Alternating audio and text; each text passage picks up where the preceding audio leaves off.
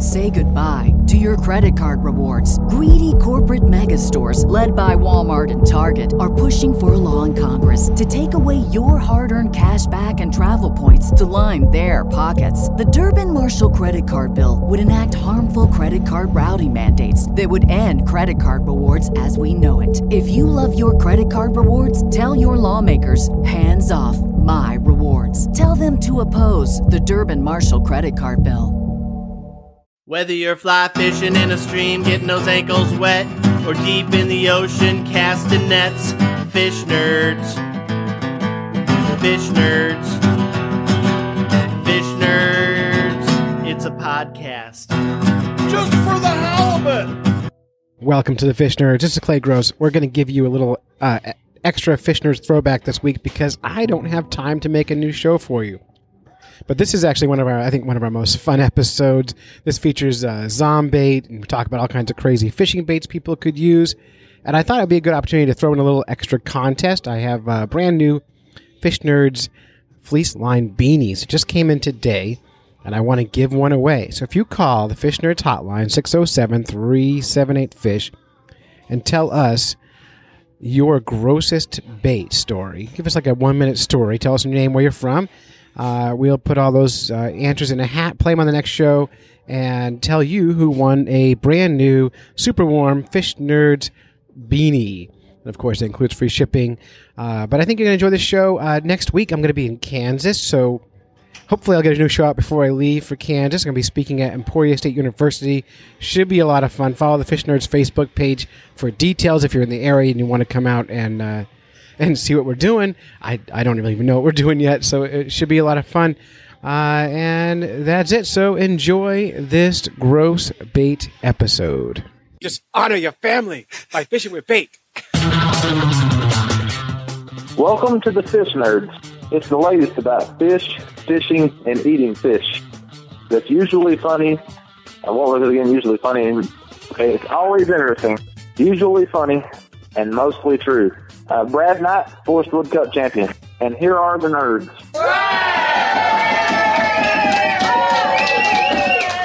Hey, I'm Dave. And I'm Clay. Anything is fair game. It's a good bet that we're going to vomit a little bit in our own mouth while talking about baits this week. God, what a way to start the whole thing. Jeez. I know, but you know, it's a funny thing about being guys who use bait is sometimes it's gross.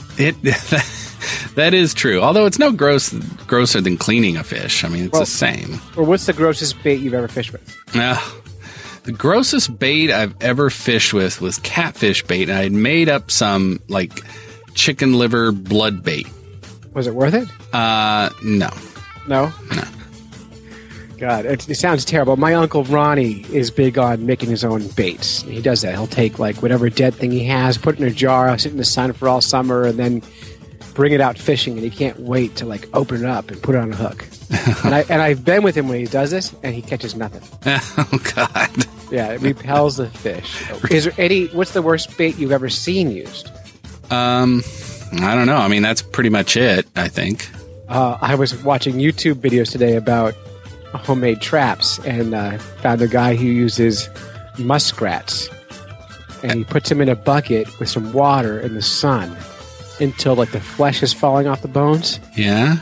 And then he puts them in his traps for I'll tell you later what he's using them for, and he just, on the video, he just grabs them and he goes, and you just kind of pull the head off, and make sure you get some front arm skin in there, and you just pack it in the little bait bucket. Completely nauseating. Oh, that sounds completely nauseating. And I could not look away.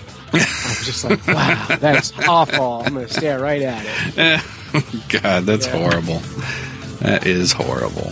Yeah, for sure. Okay. Well, we should probably start the show then. Yeah, hey, we should.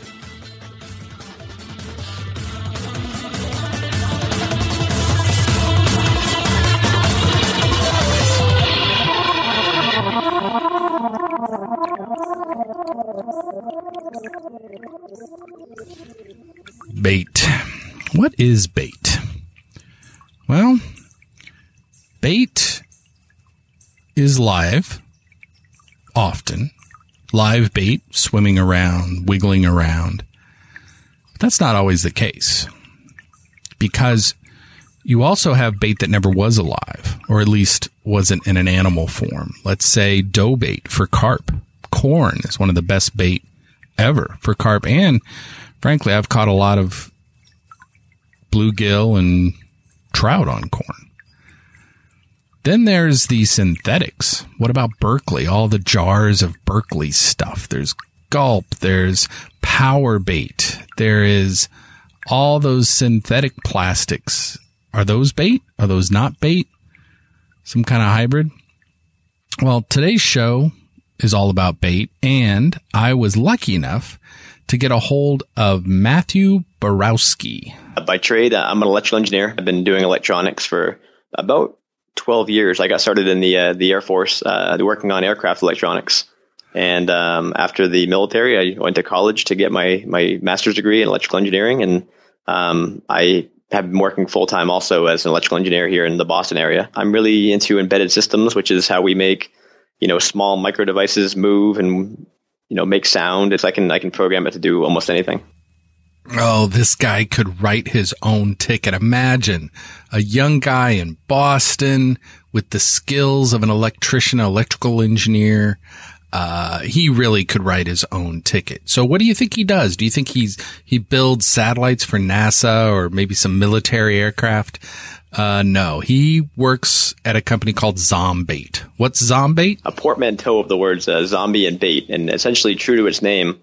It is a device which is intended to take dead bait fish and make them swim like they're alive again.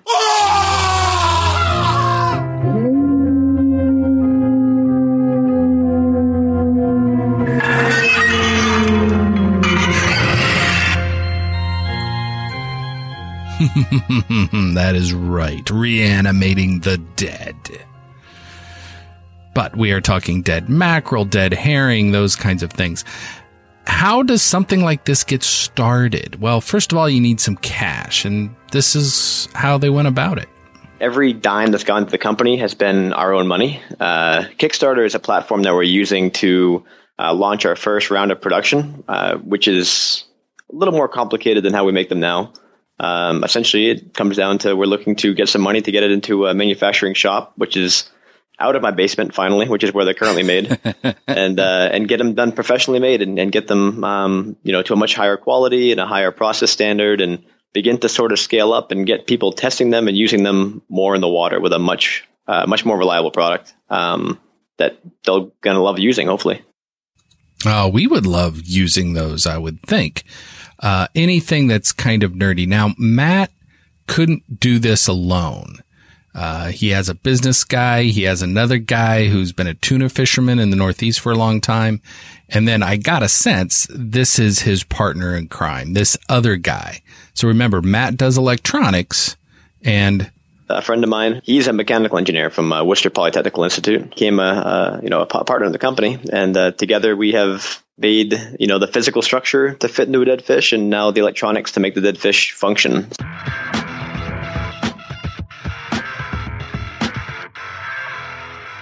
Electronics in saltwater. That is a trick. But you know what? They did some prototypes and they worked. And then we got really excited about it. And it came down to, all right, let's make this thing smaller. Let's make it more powerful. Let's change some functionality to make it easier to use. And we just got going on it, and we just haven't stopped since. If Clay got a hold of one of these, he'd be reanimating everything. But these guys started with a common fish. I had a frozen mackerel that was given by our third co-founder, who's a fisherman out of Maine. And he had supplied a frozen fish, and he came down for the day. We watched it swim. We watched it move, and we saw the tail wiggling around.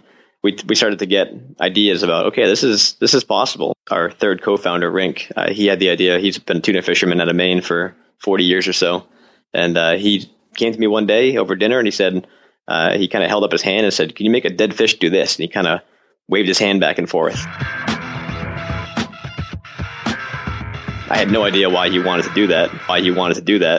He knew I was into robotics, and we started getting into it. And next thing you know, we had the prototype going. Which one of you yelled, "It's alive"? I think that was Chris. He's a buddy of ours who's been helping us out on the side. Yeah, somebody had to. Had to. The first one was a tank. It was a well-done prototype, but it was just too big. We've used it so far in Mahaden, We've used it in ballyhoo, herring, mackerel, and I believe pogie, bunker, they call it too. Bunker and pogie.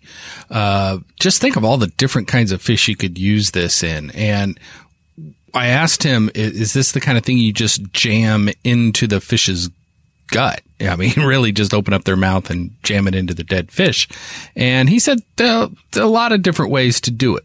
Some guys like to break the back. Some want to debone it to make it a little more compliant. It's tied to your hook, so it's retrievable. When you get your hook back, you get the device back. You can put your hook anywhere in the fish versus a live fish. You're kind of limited to where you put your hook without killing it. Well, this thing's already dead, so it doesn't matter if you kill it again.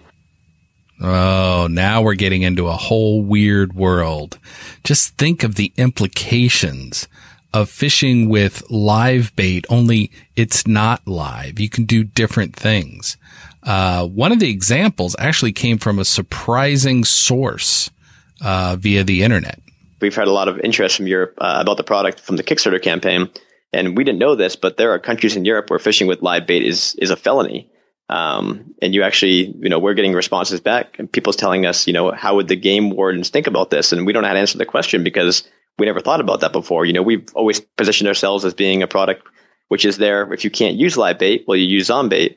But we're finding out now that in Europe, Zombait might be the best thing that they could use because live bait is simply not an option for them. We have a contingency of folks in Finland that love the podcast. We have hats that say Fish Nerds on it. We keep getting pictures of them with hats. We can't understand a word they're saying because it's all Finnish. Sure. But they have the picture. They have the Fish Nerds hat on. They're holding up all sorts of fish. I wouldn't be surprised if they tried to reach out to you on this We've had a ton of German anglers reach out to us. I think Germany is one of the biggest ones where they can't use live bait. And, honestly, I mean, it's great to hear this kind of response because it gives us a different look at it. We don't have the exposure to their markets, but now that we kind of see, hey, they see what we're doing and they can reply back with how it benefits them. Well, that helps encourage us to keep going too, because we could be the best option that they have. Now, I grew up not saltwater fishing. So typically I fish for freshwater fish like bass and things like that. And the idea of sticking one of these 6-7 inch things down a gut of bait just doesn't seem right. But we definitely are going to scale down. The one we made so far is meant for standard size bait fish, which is used primarily in, I guess, like tuna fishing, striped bass fishing, bill fishing. But it's a bait fish approximately 6 inches and above, 6 to 12, 6 to 14, somewhere in that region. But that's only because we've made it for that size. Obviously we can take what we have and modify components and scale it down. There's no reason why we couldn't get it down to a bait fish, which is approximately maybe 3 to 4 inches, maybe smaller. This fish isn't going to swim away from predatory fish. It's going to just kind of hang out there. It's going to be there ready to be eaten versus maybe a live fish might want to swim away from predatory fish. Well, in theory, you could fish any bait fish anywhere, that's always kind of intrigued me. I mean, I'm an engineer, so I love to experiment. And if I were really out there, I would want to try bait from the Indian Ocean. I'd want to try bait from the Mediterranean, from literally anywhere, and put it in the Atlantic Ocean or into a harbor and see if you can confuse a fish enough to be like, what is that swimming here? That doesn't belong here. Just animate anything. Exactly. And there's also some really clever stuff we can do with electric fields.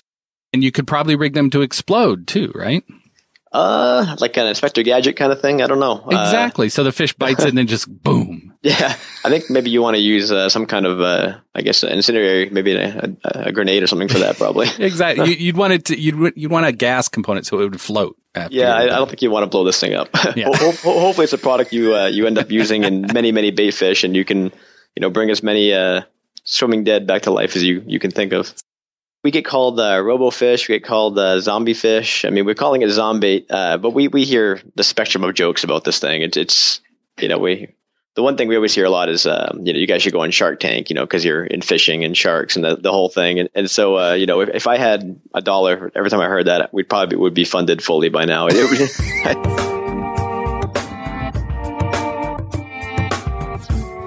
We say reanimate your bait. We say the swimming dead sometimes. It's a fun industry to be in. And the name's clever too. So it lends itself very well to a fun industry, a fun product, a fun brand. Possibly if your child's goldfish expires, you can. Oh. There we go. That's brilliant. You can bring bubbles back from the dead.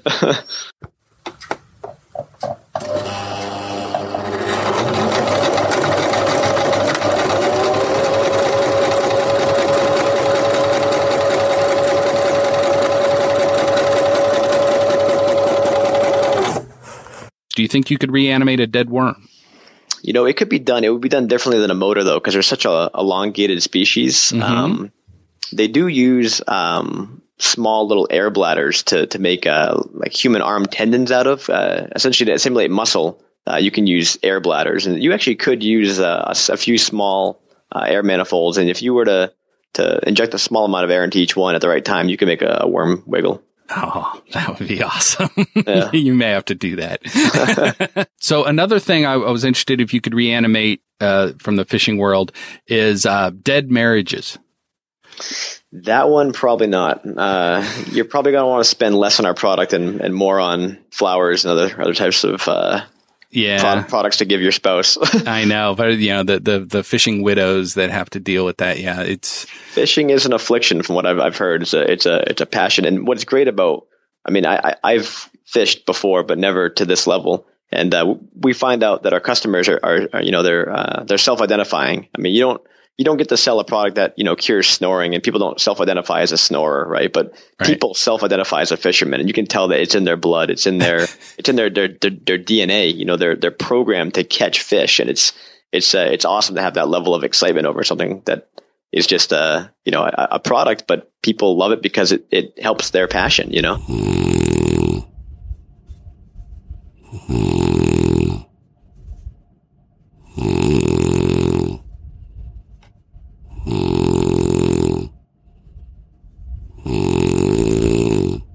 People who are fish nerds, they know it, and they come up and they're like, yeah, I'm a fish nerd. I think Zombait's is about as fish nerdy as you get. I think so. I'll have to have you over to the basement in the engineering workshop sometimes. You can take a look. Oh yeah. Oh, exactly. And then, kudos to your wife for supporting this affliction, and hopefully you can, make it pay off. So then you guys take nice vacations and stuff. Yes. I owe my wife, Yulia, a very long vacation wherever she wants to go. Yeah, exactly. If it wasn't for her, I wouldn't be able to do what I do, because I do work full time, and I also work on this in my spare time. And she's just very supportive. She takes care of me with things I don't have to think about, and helps me automate my life a little bit so I can focus on working on this product. No, actually, I do have a young daughter. She's almost 3 months old, so. So you're just starting on all this. Yeah, I am. Yeah. And she actually has a Zombait onesie that I bought for her. So she's also part of the fan club. Oh, that is awesome. Well, congratulations on that. 3 months. That's not very old. Actually, we our last fishing tournament that we showed Zombait off of was in Nantucket in September. And we got back on a Sunday, and my wife delivered 2 days after that. So we actually were on the ferry coming back, and a day later she went into labor. So it was quite the story. We still have the ticket from the ferry that has the day before my daughter's birthday. So, your wife is a saint. Yes, she is. She is. That's great. Yeah, that is really great. Well, congratulations.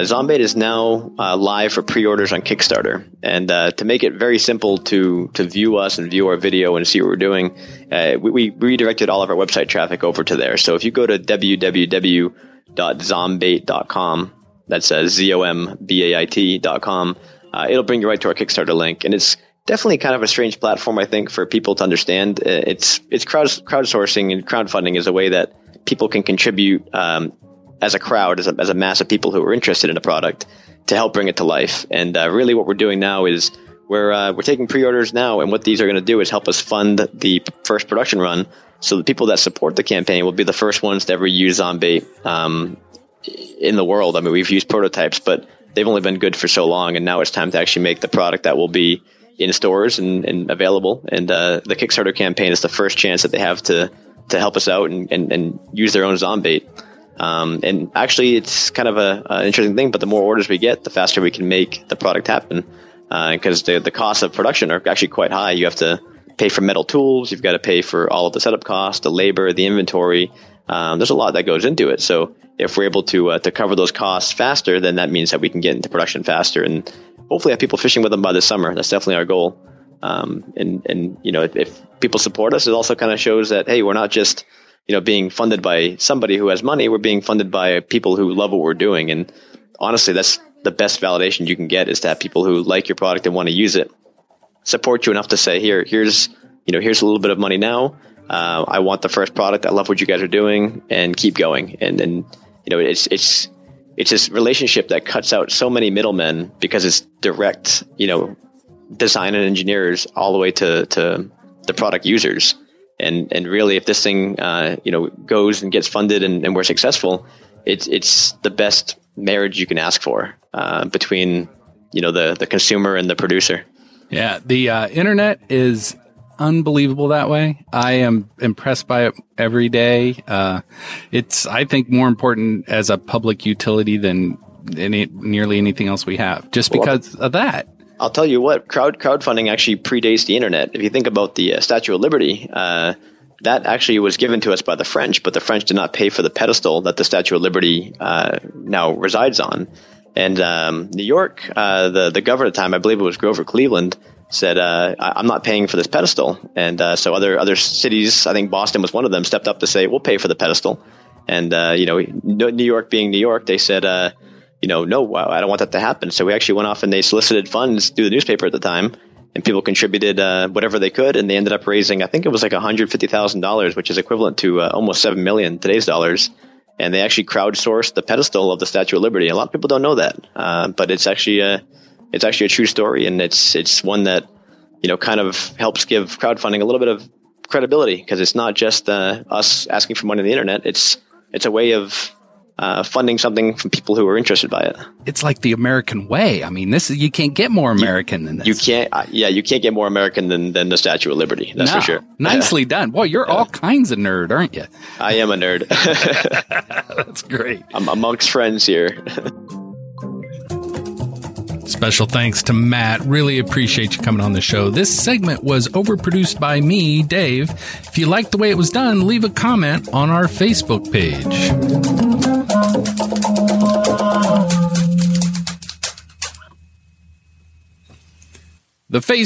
Our Facebook fans have given us questions. Or we've given them questions, Dave. Well, sorry. That's right.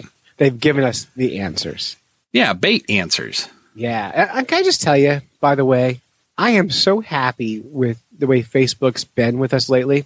And by the way, if you're not on the Fish Nerds podcast group, it's a private Facebook group, you're missing out on half of everything we do. So if you're already on the Fish Nerds page with 13,000 others, you probably aren't seeing our stuff much. But if you get on the Facebook group, just search for Fish Nerds podcast group, you'll find all the action happening in there. Man, we post stuff up on there, and immediately our fans are there to support us and give us what we need and share pictures and stories, and we're just so happy that they're all right there.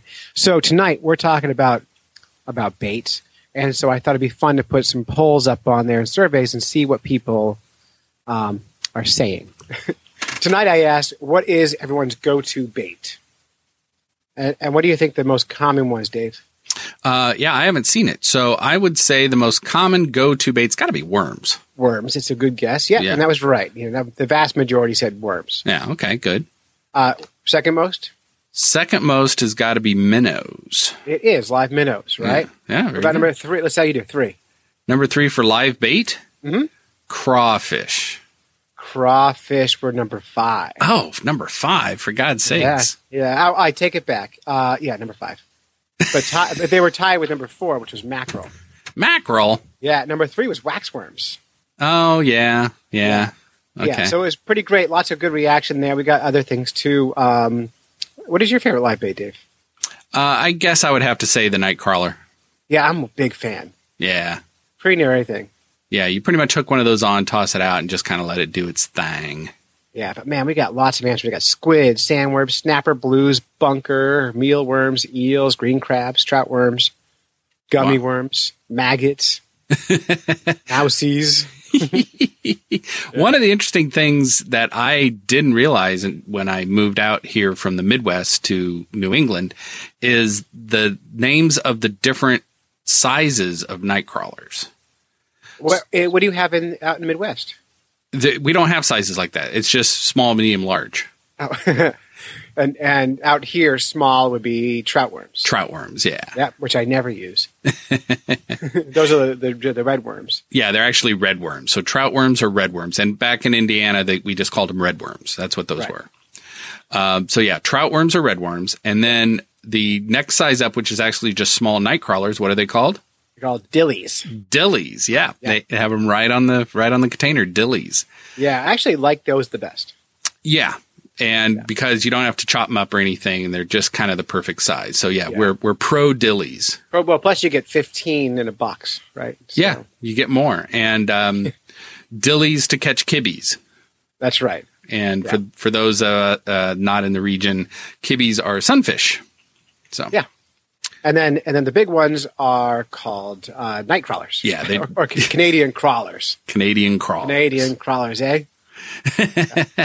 And what's interesting too, in our area in New England, in New Hampshire at least, worms are not native. Earthworms are not native in New Hampshire. And it's because when the ice sheets came in, it wiped out everything. Including the worms. So anytime you see worms around here, they're introduced worms. Well, it's good to know. Yep. And you can really tell by their accents where they're from. Right. Where do you suppose the red worms are from? We know the crawlers are from Canada. Well, they probably aren't from Canada, to tell you the truth. They have to be. It says it right on the container. I think they're maybe grown there now. But I would not be surprised if they came up from the south. But red worms, I don't know. Red worms are awfully often, associated with manure piles. And they're super common. They are super common. And what's great is I actually in the summer like to go with red worms because I can leave them in my car and they won't completely just dissolve. Mm-hmm. And because they can handle high temperatures, you don't even need to refrigerate those.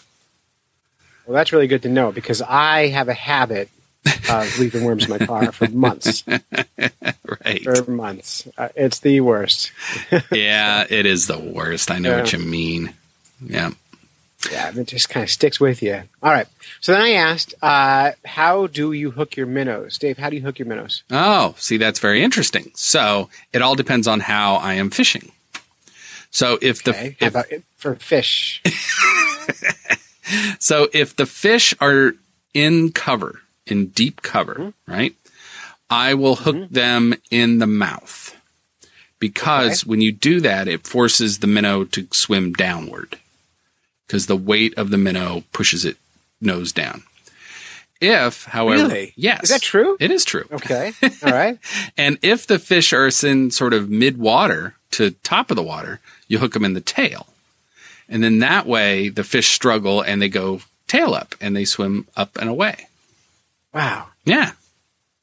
I did not know that. Yeah, that is true. So anyway, it all depends. It all depends on if you want your minnow to go down or you want your minnow to go up. Interesting. Up. Okay. To the big response, I mean, there was three possible real surprises there, right? Mm-hmm. Most people just hook it directly through the back near the dorsal fin. Yeah, that is the third choice for sure. Yeah.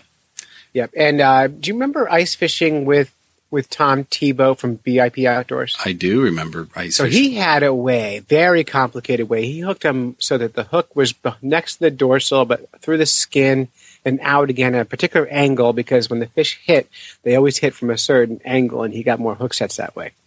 Yeah, and he was specifically targeting, I think, chain pickerel in that scenario. I think so. And how many we catch that day? Zero. Well, we got one, I think. After the radio crews left, we got one. Oh, so, right. Yeah. So not a great day. I don't think it matters that much. It probably doesn't. I think when you're ice fishing, the fish just don't care. Yeah, they're just happy. And they find good food. It's right there. Perfect. Yeah, and then some recommended if you're ice fishing, let's say you've got enough traps, out, you would vary your way your hooks are in to see what the fish like that day. Oh, well, that's always a good plan to experiment. Yeah. Yeah. I just hook them in the face. Yeah, you just do them right in the face? Right in the face, yeah. Yeah, that's pretty rugged. It is rugged. So then I asked, does anyone buy their bait at the supermarket? And if so, what do they buy? Oh, good question. Yeah, because I'm always curious. Every time I'm at the supermarket, I'm walking around going, man, I bet that'd be good bait. I bet that'd be good bait. Do you remember chumming with macaroni with me? I do. And we even had a video camera, didn't we? We did. We were fishing for whitefish, and we Googled it, and a lot of people chum with macaroni noodles. So we tried it. We did draw in a lake trout, but we did not see any sign of whitefish. That's right. So you heard it here first. Use macaroni to catch lake trout. Yep, go nuts. Yeah. And we're not talking Kraft macaroni, I don't think. I think you were using just regular macaroni. Oh, absolutely. Yeah. And the cheese powder's for us. That's right. After we catch no fish. Well, and you also did, since we're on the supermarket subject, sardines. I love, one of the coolest things I ever did was I took a can of sardines on a string and I dropped it down about 70 feet under the ice. And I had an underwater camera there. And I kind of shook the can out. I had it on a string. And then I left the camera down, and I could see dozens and dozens of little tiny yellow perch coming in, chewing up all the sardines. And then these 3 huge lake trout. Now, they're huge compared to these tiny yellow perch. I don't know how big they were. But these 3 big lake trout came in, and like dogs eating dog chow, just started gobbling up the sardines. Oh, that's really cool. And it was so cool. And, of course, did I have a hook with a giant hook ready with a big piece of bait ready to go? No. Nope. No. All I could do was sit and watch these fish gobble up the sardines. And that was, by the way, in Silver Lake, the worst lake in New Hampshire. It is the most evil, worthless lake in New Hampshire. I hate that freaking lake. I don't understand that lake. Anyway. Yeah. So what do you think our fans said was their favorite supermarket bait? Dough balls. You know what? No one said dough balls. Huh. Yeah, maybe it's time of day. Maybe the dough balls guys are sleeping. Yeah, maybe. Yeah. What did they say? Ron Bellamy says he knows guys use shrimp and chicken livers for bullheads. Jed Lush says he uses shrimp for ice fishing for chum eaters. Huh. Josh Porter from California says squid and shrimp. These are kind of obvious ones. And James Frank says ditto on Josh. So we kind of all agree with them. You know what's funny about the shrimp and stuff is, of course, that's going to work. Just because it's shrimp. Everybody loves shrimp. Yeah, I'm kind of looking for the, like a little more outlandish stuff. So if you have a way of using supermarket stuff for fishing, let us know. We know that fish works. But how about besides the obvious? Right. We'd love to kind of see what people have to say about that. Well, and there's a video that I saw the other day. I'll find it and post it in the show notes. A guy did he's actually a guy we need to get on the show because he's like us, only he does video stuff. And he does lots of weird challenge things. And cool. He challenged his friend. They were on a golf course, and his friend was fishing with Senko worm. Mm-hmm. You know, those big rubber worms. Yeah. And he fished with candy. And he tried gummy worms, and that didn't work. But he ended up catching like a 2 or I think almost a 3-pound bass on a Twizzler. Really? Yeah, a red Twizzler. And why not, right? Yeah, I mean, it's pretty dang close to plastic, that's for sure. It is for sure. Now, remember someone told us, Sean Tibbetts is big on no bananas, right? Oh, God. And other people have said, if you get banana on your bait, you won't catch any fish. So that's another challenge. Cutting banana peel into bait and see if you can catch a fish with that. Oh, that would be, I bet that would work. Just prove the banana theory entirely and shove it in Sean's face. Yeah. Nice. Better if you catch a big old tuna on a banana. That blow would be his awesome. mind. All right. So then on the Fish Nerds page, not the group, I asked, do you refuse to fish with bait and why? And you get a lot of people use whatever works, but I wanted to see who would not use bait. So our friend Frank up there says, I don't refuse to use bait, just prefer not to for reasons of honor. Honor? Honor. Yeah. What is it like he's an Asgardian or something? He's like I think he's a ninja. Oh, a ninja. Yeah. Yes. I see. Just honor your family by fishing with bait. So For all you ninjas out there. And I have friends who are hardcore fly fishermen. The idea of putting a worm on a hook just is like, no way. Never going to happen. Which is funny because they'll put dead chickens all over their hooks. There's an interesting point you make. They put all sorts of fur. Yeah, all sorts of dead stuff. Yeah, just not worms. Yeah. Yeah, but it's really funny and interesting. And I have no honor. It was funny. I was thinking back to our conversation last week with Jerry Hamza, and I asked the question. I said, "So you really wouldn't fish in a place where you know every time you're going to catch fish?" Mm-hmm. And he said, "No." And I could not. I listened back to the interview to make sure I asked that properly, and I can't come to terms with his answer because if I knew every single time I was going to catch fish, that's where I would fish every single time. Yeah, I know. I would never get tired of it. Nope. I'm looking for that spot right now. If you know that spot, if you're tired of the spot that always catches fish, send me the GPS coordinates and I am there and I will never fish anywhere else again. I know. I know exactly what you mean. I thought that was a crazy response as well. Yeah. Travis Rocket. What a great name. He said he can fish better and faster and catch more with artificials in freshwater. I've had that experience. I have too. There are those certain times where for some reason they want a red piece of plastic with a bright purple tail. I once was crappie fishing in Derry, New Hampshire on top of a dam in a thunderstorm. And I was fly fishing with a fly I made myself. It was just a green piece of string tied to a hook. That's my very best fly. That's all I can do. Yeah. And the crappies couldn't get enough of it. Isn't that weird? As fast as I can get that in the water, I can get a fish out of the water. So there are times. Yeah. But overall, I'm telling you, when nothing else works, bait seems to work.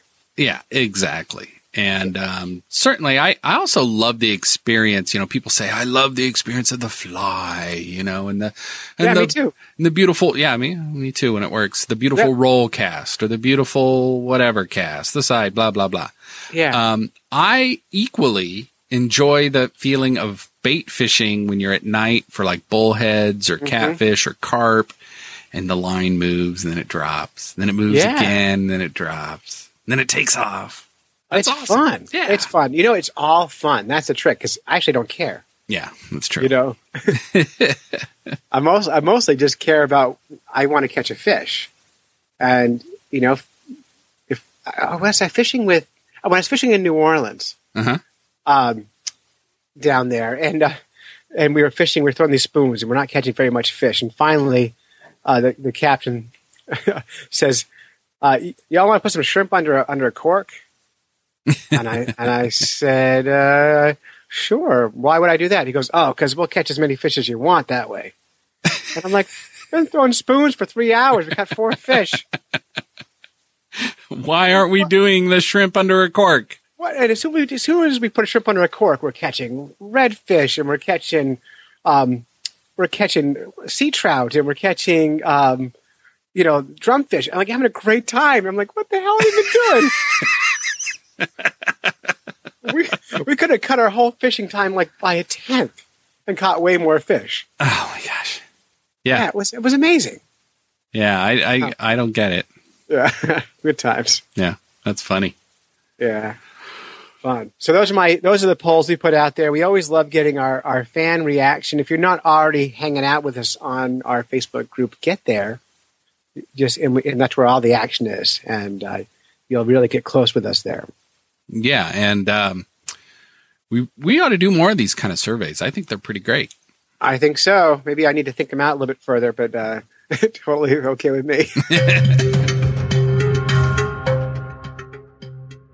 Fish in the news. I love fish in the news. I know you do. It's my favorite. Oh, yeah. Well, this week, so we tried to find a bait-related story, right? Right. Oh, and we want to make sure that we get this right, Dave. Because we did a survey of our fans, and they want the news done right. Yeah, go figure. They want truth. I know. Remember, we are mostly truthful. Yeah, we put it in our disclaimer right away. It's in the subtitle. It is. So, don't blame us. It's really your fault if you're upset about us getting stuff wrong. You bastards listen to us.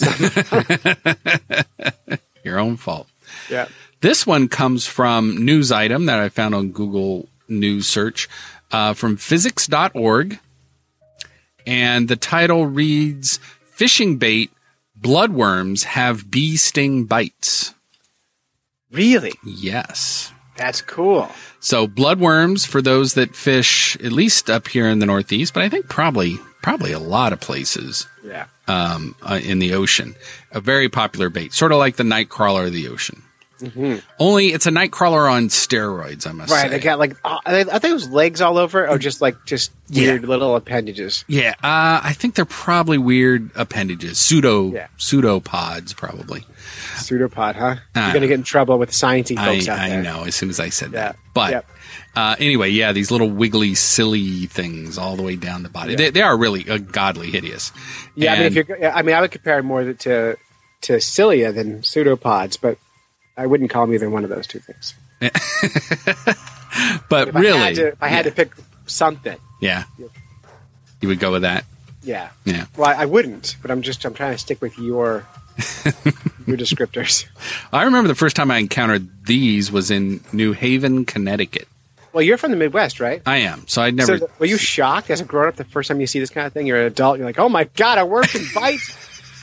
Well, that's the thing. It's this neon green and pink thing with like a zillion legs, totally squirmy, crawly everywhere. Yeah. So then you think, all right, I can handle this. I'm a fisherman. It's bait. Can't be that bad, right? Yeah. So then you pick it up and you're like, I've worked with night crawlers before. I can do this. So you stab it, and then this pair of jaws pops out of the front of this thing. I know, it's like Tremors. You're just gone. It is. It's unbelievable.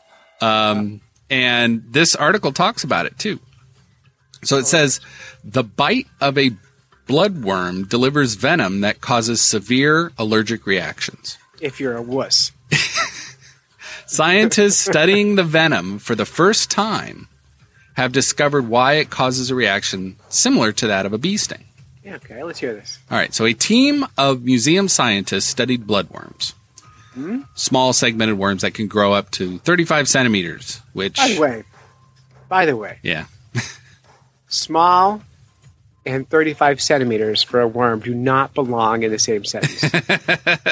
I'm just going to put that out there. That is a big worm. Do you know what that is in translation? It must be like 15 4 inches. 4 feet, 10, 20 feet. No, anyway. 35 centimeters. Hang on.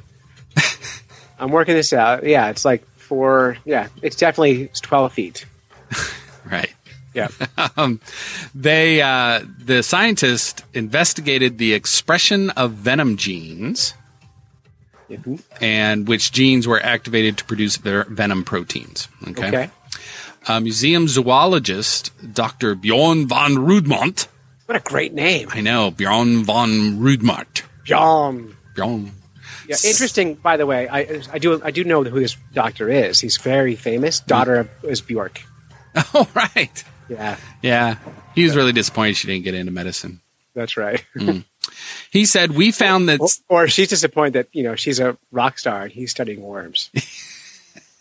Probably. Either way, someone's disappointed. Yeah. We found out that some bloodworm venom toxin genes are closely related to those expressed in bee and wasp venom. So actually, the actual venom is genetically similar, which is pretty amazing when you think about how far apart these animals are in the evolution. It's funny because as someone who teaches biology, I don't find that shocking. Oh, really? No, because you see these similarities all the time. And that's when you're making a case for evolution and you're looking at, from a biological point of view, all animals have similar ancestry. So you would expect these things to be similar. So I don't find it shocking. Oh, okay. In the article, they say bloodworms commonly live in shallow tidal flats, and collecting them for fishing bait is a multi-million-dollar business on the East Coast. Really? That's what it says. Multi-million. Okay, so I work for a nonprofit, and I'm not afraid of worms. Yeah. So I should quit my job and go collect worms. You should. Well, during smelt season, when you go to Suds and Soda, the local bait shop, I think they charge you like $3.50 for 3 of them. 2 worms? Maybe it's 6 worms. It's certainly not a dozen. That's amazing. Yeah. There are not many you get in there. That's for sure. Oh, gosh. The bloodworm venom glands also express components that are more closely matched to toxins in completely different venomous creatures, such as sea anemones and duck-billed platypuses. Really? Yes. That's cool. See, finally, you're surprised. The platypi. Platypi did it, huh? Is it platypi? No, it's platypuses. It's like octopuses. Octopuses is right. You're right. Yeah, so it's Octopi platypuses. but octopuses is actually not right. Octopedes. So is it? Oh, that's, yeah. Yeah. So is it platypedes? Platypedes? I don't know. Platypepides. Platypedes. Until now, scientists knew that the worms injected venom as they bite with 4 sharp teeth. But they were not sure exactly what the components were. But now they've figured it out. I know it hurts. I know it, but I don't know why. This is where the author should wrote, previously scientists only responded to the venom as, son of a fuck! And then somebody decided to figure out what they are. Well, good for them. Yeah. Bloodworms will eat anything that passes by them and fits into their mouths, according to the article. They catch prey, they evert, turn inside out, part of their digestive system. Ugh. And that inside out digestive system includes their teeth. God. And they launch that out of the mouth. So they basically vomit teeth onto their prey. Oh, nice. Isn't that wonderful? They're so cool. Yeah, they actually are pretty cool. And that pretty much wraps up this article. That's pretty awesome. Yeah, bloodworms. So, and a very common bait. So there you go. It works into our theme, Fish in the News, tying into our bait-themed podcast. It does work. And if you haven't ever held a bloodworm and been bit, I highly recommend give it a go. It is crazy. It's unreal. Next news. Thank you.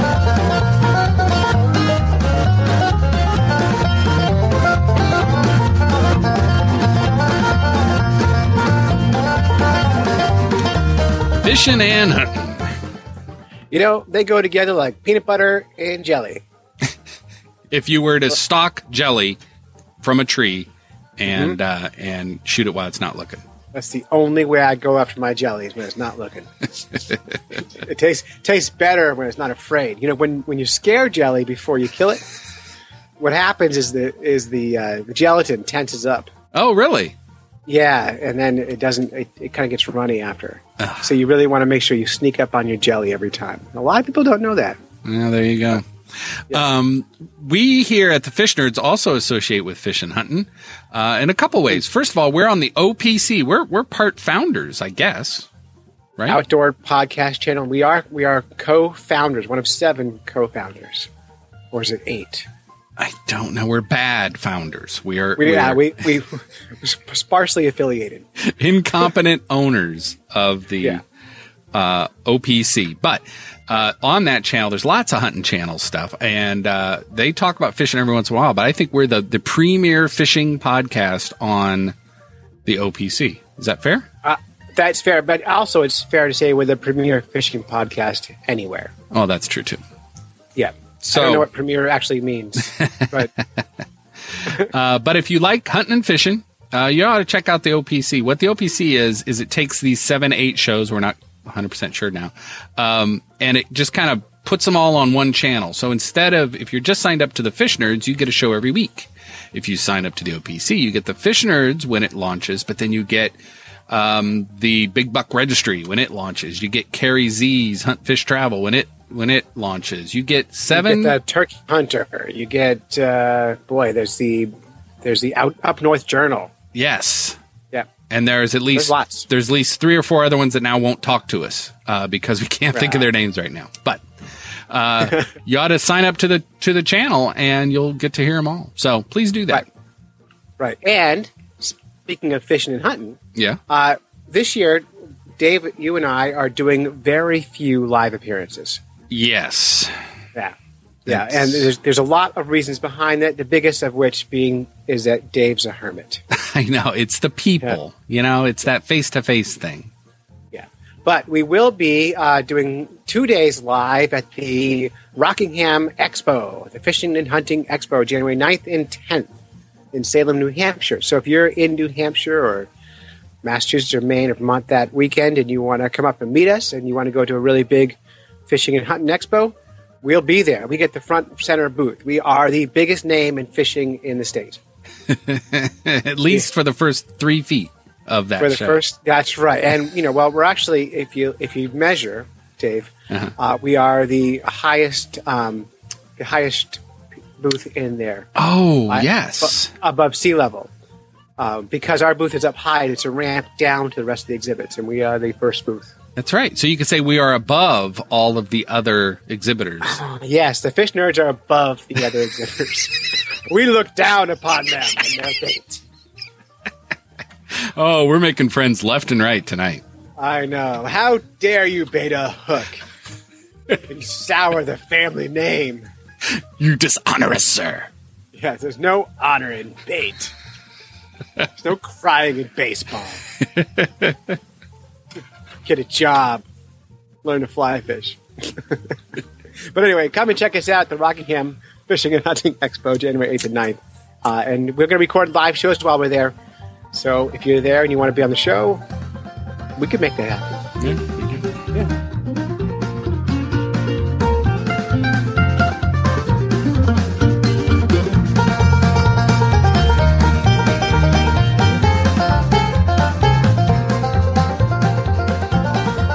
Homemade bait traps.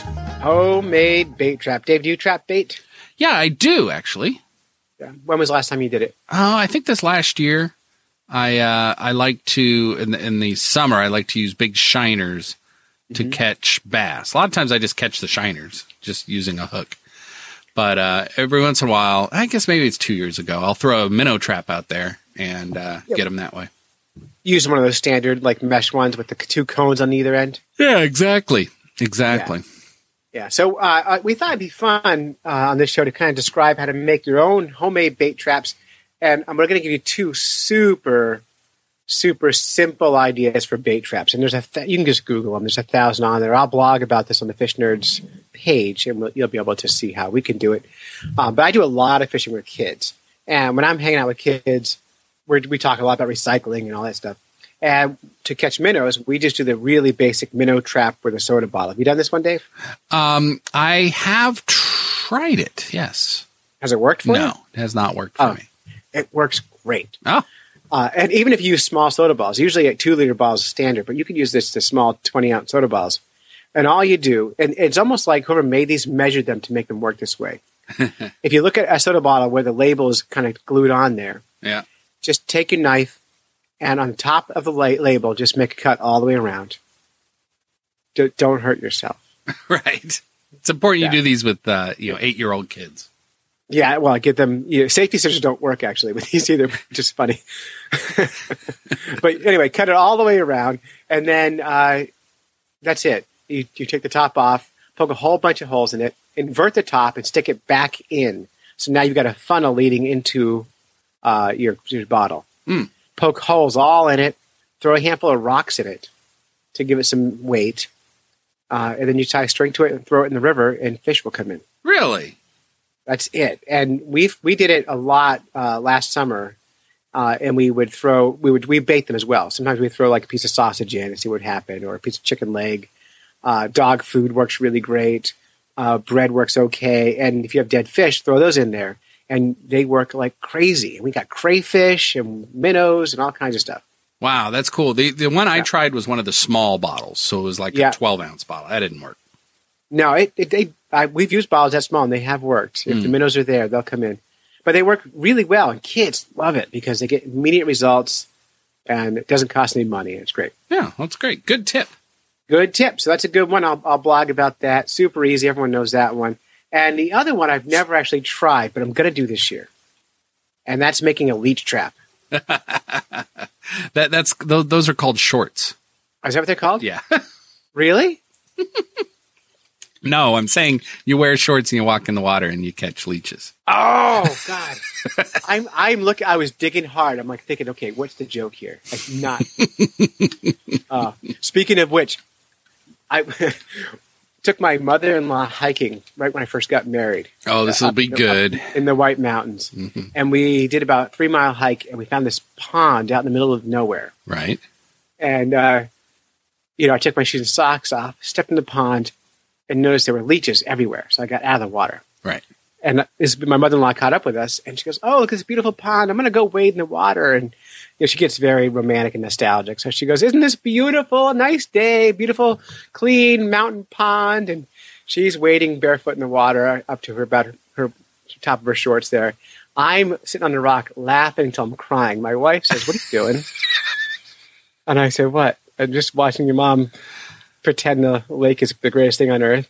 She goes, "Why are you laughing so hard?" I said, "Because it's infested with leeches. There's thousands of them in this lake. As soon as I hit the water, I saw leeches everywhere." She goes, Why did you let my mom go in the water?" I said, "Because it's funny." And then sure enough, like 12 seconds after I said that, she comes running out of the water covered in leeches and kind of yelling and making a crazy scene. And I was so happy. And I couldn't stop laughing. And she knew when she saw me laughing that I already knew the leeches were there. And I think I'm still in the will. And that's pre-marriage? No, I think I was just married. Oh. It's definitely pre-kids. Wow. Yeah. That is amazing that you survived. True story. Wow. So I know where the leeches live. Have you ever used leeches for bait? I have, yes. How do they do? They're fine. They tend to spin around and try to snag onto you, but they don't bore a hole in you or anything. I used them to catch walleye in a river, and they were amazing because they're super tough, and it was just boom, boom, boom, one after another. It was awesome. So with one of those super tough leeches, you can get like a bunch of fish, right? Yeah. Now those were these dark black leeches, not like these really funky green and orange dot leeches we have out here. Oh, okay. Well, I've never caught a fish on a leech, and I've never used them. That's probably why. So I intend this summer to do it. And making a leech trap is super duper easy too. Yeah. Have you done this? Have you made one? No. No, you take a tin can with a lid of some sort. You can probably just take a coffee can with a plastic lid. Yeah. And you use your church key can opener and punch a bunch of holes in it. And then you take dead stuff. The guy on the YouTube video I watched today was using, like I said, he was using muskrats. Oh, God. But I know people who do chicken livers and things like that. Throw it in there with some rocks, tie a string around it, put it where leeches live, and they'll come in to eat that meat. Wow. And I was reading online, and people say it's about an hour and a half, and you should have like dozens of leeches. Leeches are amazing in their ability to find prey. I mean, they will swim. I've been in those kind of small ponds, and they're aggressive. I think they even see you. It's crazy. Yeah, they got to eat, man. Yeah, and when you're in a pond that doesn't get a lot of, mother-in-laws, they get really, really aggressive. They do. Gosh, yeah. So, I don't know. I'm kind of afraid to use them, but I'm gonna do it. Down in the rainforest, I've seen this, not personally, but on TV, and the rainforests are so wet and everything that the leeches are out on land. Ugh. And they'll track you down. They'll smell you and track you down while you're walking through the jungle. Yeah, you in the jungle, baby. You're gonna die. Nice. Yeah. Very, very good.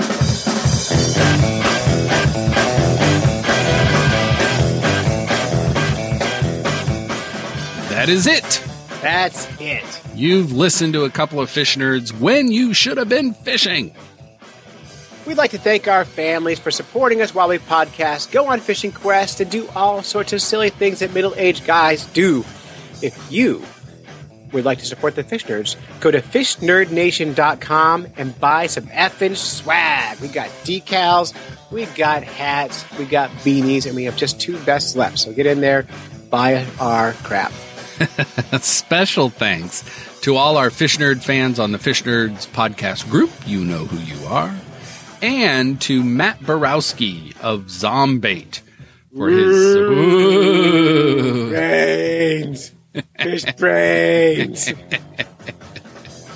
Really appreciate him talking to us about his new invention, Zombait. And until next time, follow the code of the Fish Nerds, spawn early and often, avoid free lunches with strings attached, and swim against the current every chance you get.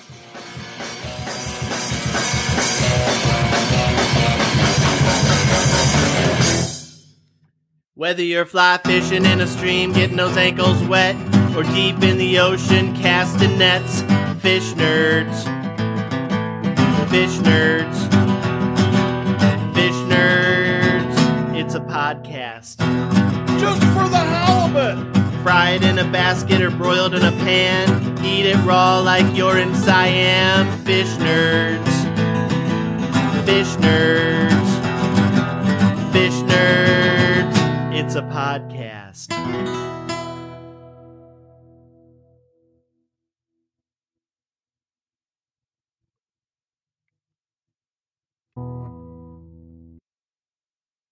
Say goodbye to your credit card rewards. Greedy corporate mega stores, led by Walmart and Target, are pushing for a law in Congress to take away your hard-earned cash back and travel points to line their pockets. The Durbin-Marshall credit card bill would enact harmful credit card routing mandates that would end credit card rewards as we know it. If you love your credit card rewards, tell your lawmakers, hands off my rewards. Tell them to oppose the Durbin-Marshall credit card bill.